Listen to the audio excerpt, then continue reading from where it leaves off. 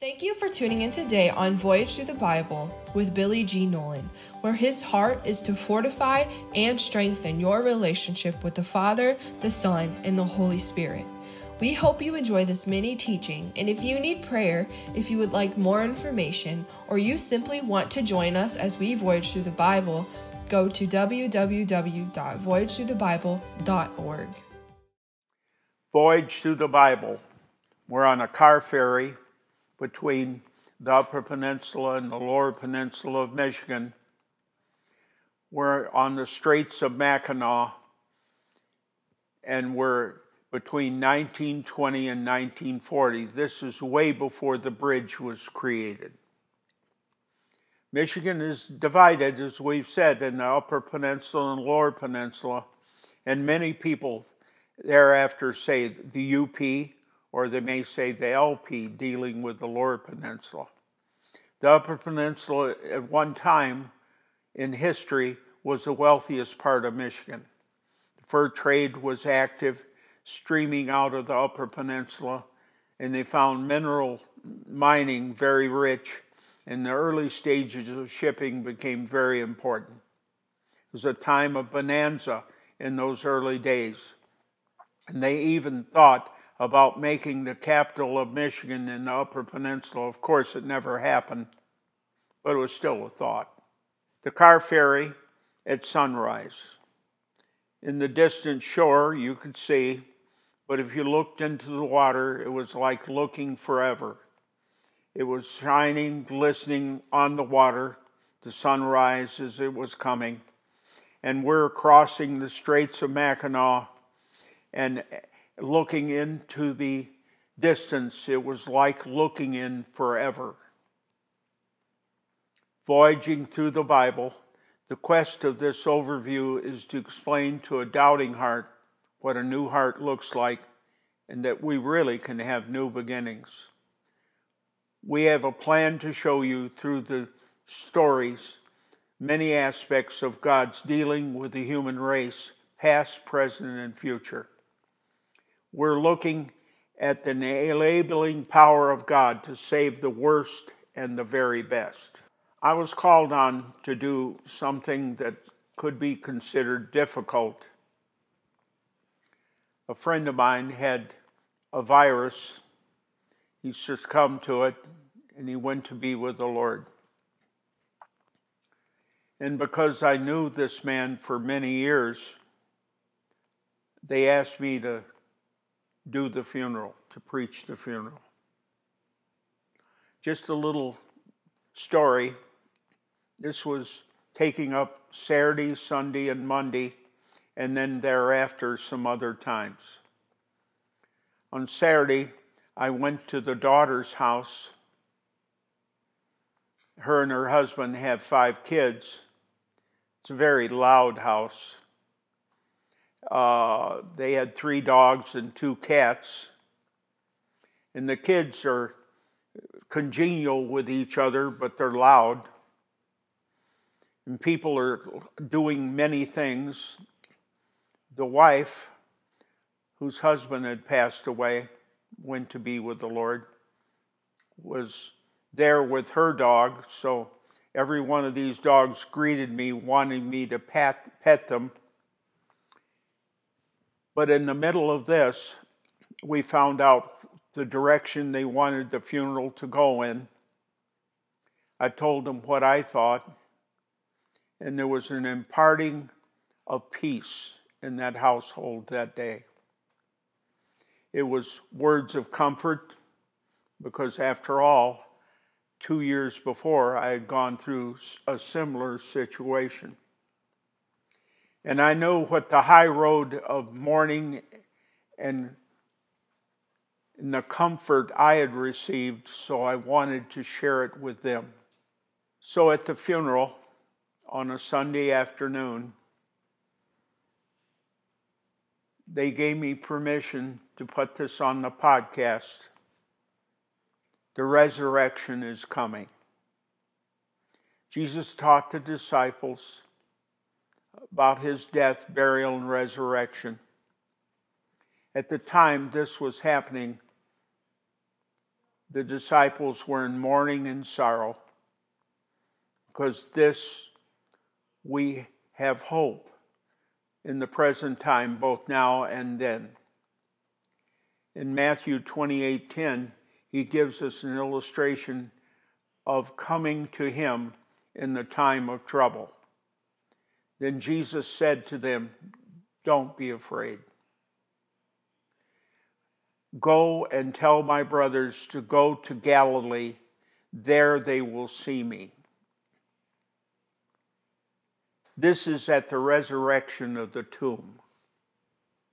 Jesus said, "I am the resurrection and the life. Hope and peace are near. I know sorrow, yet in the middle of it, you can have hope. Hope will come. Hope is to know the resurrection power with us here and now. Now the resurrection story. They recognized that Jesus was on the shore. The disciples were fishing. There was a fire built. Fish were cooking.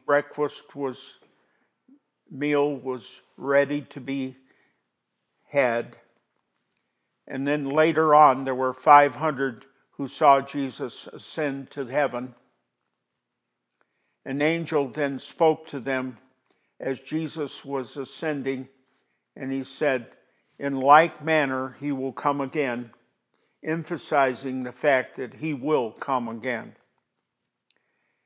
At that moment, Stephen, the first martyr, was being stoned to death, and the heavens opened, and Jesus welcomed him by standing up as a point of honor. As all of us, being born again, are received with the same kind of honor as sons and daughters of the Lord. In John 14:1-7, "Do not let your heart be troubled. You believe in God, believe also in me. In my Father's house are many rooms. I'm going there to prepare a place for you. I will come back and take you with me, that you will be with me where I am. I am the way, the truth, and the life. No man comes to the Father except by me." 1 Thessalonians 4:13-14. Brothers and sisters, do not want you to be uninformed about those who sleep in death, so that you do not grieve like the rest of the mankind who have no hope. For we believe that Jesus died and rose again, so that we believe that God will bring Jesus and those who have fallen asleep with him. Jeremiah 31:13. I give them comfort and joy. Jesus is the resurrection, and he goes before us to our Galilee. My friend has gone to his Galilee, and he's now before the throne. Our Galilee is to continue on knowing that Jesus is the resurrection and that he is, my friend, is with him now. Sorrow and mourning are to be expected. Sorrow and mourning are the natural expressions of loss of loved ones. Sorrow and mourning over a period of time should become an expression of memory and turn into positive memory. It isn't brought into check by leaning on people around you and leaning on the Lord and making a conscious decision to have an uplifting version of sorrow and mourning. Somehow or another, we have to lift ourselves from shame and guilt and even a sense of responsibility for the loved one not being with us. When we remove these things from our life, we can move more toward a sense of joy. I want to direct your attention to the fact that even though it's right to mourn and have sorrow, you also have the right to have a life full of good memories, and the pain of sorrow and mourning should lessen and finally disappear. We're going to pray. Romans 10:10, for it is with your heart that you believe and are justified, and it is with your mouth, your profession of your faith, to be saved. I acknowledge that this moment was a very tender moment. In this particular group of 200 people, there were a majority of them that didn't know the Lord. So I began to ask, in this tender moment, you could turn your heart to the Lord and He could give you salvation. I said, we're not going to ask for hands, but I'm asking for hearts right now to turn to the Lord. Now we're about to pray, but I want everybody in the room to raise your hands and point them toward the family that's grieving. Some of you didn't raise your hands. I would like everyone to raise your hands. I would like your hands raised, and we're praying for comfort. Now, in the name of Jesus, that comfort would be the part of this family. They would be a sense of release from the pain that they're going through, and your peace would reside over this whole situation. I want to tell you there was a sense of release in the family. The tension seemed to be lifted, and they seemed to have some kind of comfort raised throughout the whole family at that very time. The next day, we're in committal. That means we were at the graveside. They didn't want a long sermon. They didn't want a lot of conversation. Let me draw you a picture. It was the committal service before the burial. It was snowing. It was cold. The whole family is huddled around. They don't want it to be a long service. It was a very uncomfortable place. At the moment, I only had 3 verses. I didn't have a conversation. I quoted these 3 verses, then I started to talk about rehearsing the fact that their loved one is with the Lord and that we will be there some point ourselves. As Jesus said at the resurrection, I will meet my servants in Galilee. So our loved one has met the Lord in His Galilee and will be there sometime in the future. From my own experience, I have lost a loved one to be with the Lord a few years before this, and I know there's pain and sorrow and grief, but I need to come to an understanding that we should not have anyone to blame. If we come to a question mark, one question is, why did they go to so soon? Instead of throwing it into God's face, we should just say, I don't know, and then turn around and say, Lord, you do know.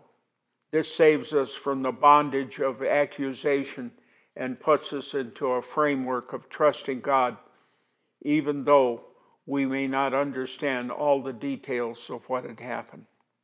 I can say to the Lord, I trust you. There will be times when questions will arise. Your life will become difficult for a moment. You turn around with the best of your ability and say, I don't know, Lord, you know, and quietly worship the Lord. Then you turn your eyes and imagination to the good times you had with your loved one and begin to show through your mind's eye your great appreciation that you have done together. Make a statement. I will not live in the land of pain, in the land of shame, in the land of regret. I will not blame anyone, but instead I will take the high road of mourning and sorrow instead of the low road. Since then, I have been with the family because they're my friends. The woman was my wife's best friend. My daughter considers her her sister. So the closeness of this situation is just not an obligation, it's a family matter. And I continue to encourage them to take the high road of mourning. And I see them beginning to break loose and take this high road even now. For you who are mourning, I ask there be a breakthrough to peace in each one of your lives. No matter what your regrets are and no matter where you have placed yourself, I expect that you allow the Lord to shine His grace and peace upon you right now. In Jesus' name, amen. We hope you enjoyed today's podcast from Billy on this episode of Voyage Through the Bible. This journey and its many adventures lead you into the mysteries of creation and man, not only to know the Bible, but to experience it and live it. If you would like to sow into this ministry and be a part of somebody else's journey as they learn about God, please visit our website, www.voyagethroughthebible.org.